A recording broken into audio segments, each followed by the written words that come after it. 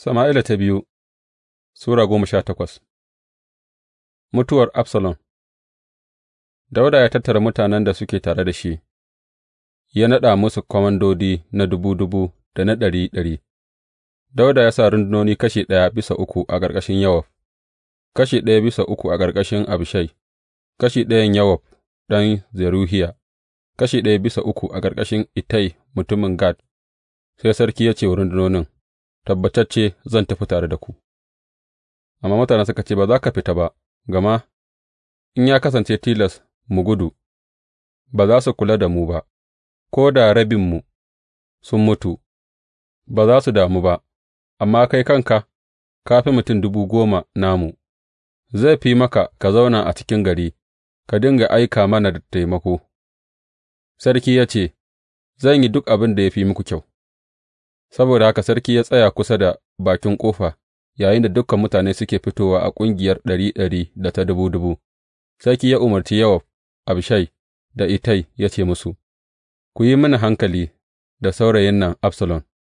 Dukan mutane kuwa suka ji yadda sarki yake ba wa kowane komanda umarni. Rundunonin suka tafi zuwa fili don su yi yaƙi da Isra'ila, aka kuwa yi yaƙi a kurmin Efraim.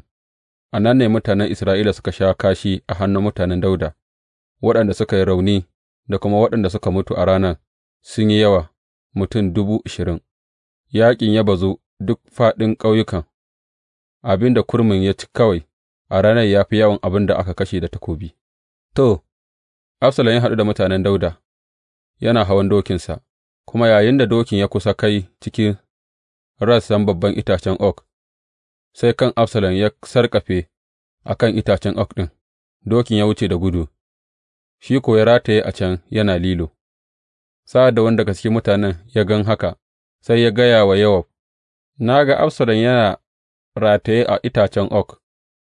Yowab ya ce wa mutumin da ya ba shi labarin, mene ne ka ga shi, don me ba ka buge shi har ƙasa nan da nan ba? Ai, da na ba ka shekel 10 na azurfa da abin ɗamarar jarumi. Amma mutumin ya ce wa Yowab, ko da za a auna mini azurfa 1000 a hannuna, ba zan miƙa hannuna in taɓa ɗan sarki ba. A kunnuwanmu fa sarki ya umarce ka da Abishai da Ittai cewa, ku tsare saurayin nan Absalom a madadina.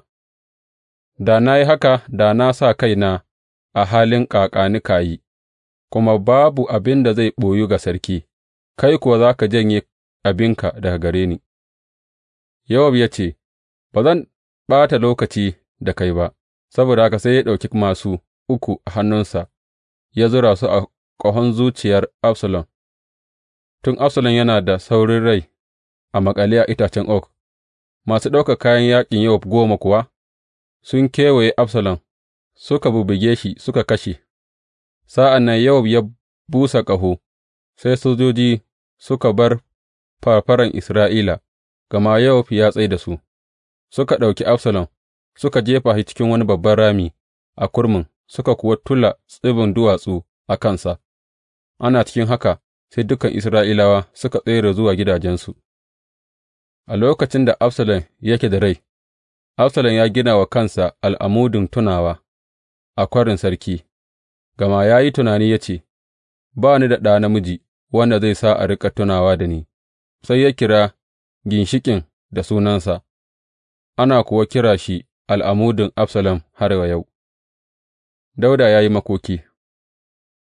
Ahimawaz ɗan Zadok ya ce, bari in ruga in kai wa sarki labari cewa Ubangiji ya cece shi daga hannun abokan gābansa. Yowab ya ce, ba kai ba ne za ka kai wannan labari a yau ba, kana iya kai labarin wani lokaci, amma yau kam ba zai yiwu ba, saboda ɗan sarki ya mutu. Sai Yowab ya ce wa wani mutumin Kush, je ka faɗa wa sarki abin da ka gani. Mutumin Kush ɗin kuwa ya rusuna wa Yowab, sai ya ruga a guje. Ahimawaz ɗan Zadok ya sāke ce wa Yowab, ko mene ne zai faru, ina roƙonka bari in bi bayan mutumin Kush nan. Amma Yowab ya ce, ɗana, me ya sa kake so ka je? Ba ka da labarin da zai jawo maka lada.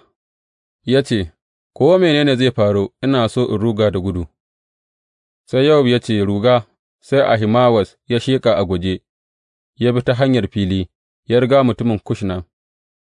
Yayinda Dawuda yake zaune tsakanin ƙofofin ciki da na waje, sai mai tsaro ya hau rufin ginin da yake kan hanyar shiga ta wajen katanga, da ya duba sai ya ga wani mutum shi kaɗai yana gudu, mai tsaro ya tā da murya ya faɗa wa sarki. Sarki ya ce, In shi kaɗai ne, ya kawo labari mai kyau kenan. Mutumin ya matso kusa kusa, sai mai tsaron ya ga wani mutum yana zuwa a guje, sai ya tā da murya ya kira mai tsaron ƙofa ya ce, Duba, ga wani mutum kuma yana gudu shi kaɗai. Sarki ya ce, Shi ma ya kawo labari mai daɗi ne. Sai mai tsaron ya ce, A ganina, gudu na farin ya yi kama da gudun Ahimawas ɗan Zadok. Sarki ya ce, Shi mutumin kirki ne, yana zuwa da saƙo mai kyau. Sai Ahimawas ya tā da murya ya ce wa sarki, Kome lafiya yake, sai ya rusuna har ƙasa a gaban sarki ya ce, Yabo ya tabbata ga Ubangiji Allahnka, ya ba da mutanen da suke tayar wa ranka yă daɗe a hannunsa. Sai sarki ya ce, Saurayin nan Absalom yana nan da rai? Ahimawaz ya ce, Na ga wani babban rikicewar a daidai lokacin da Yowab yake gab da aika bawan sarki da kuma ni, sai dai ban san ko mene ne ba.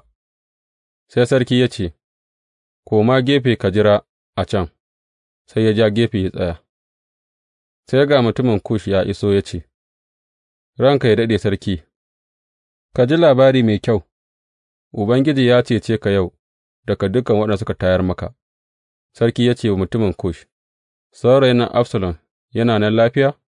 Mutumin Kush ya ce, Allah ya sa abokan gāban ranka yă daɗe, da duk waɗanda suka tayar maka da mugunta su zama kamar saurayin nan.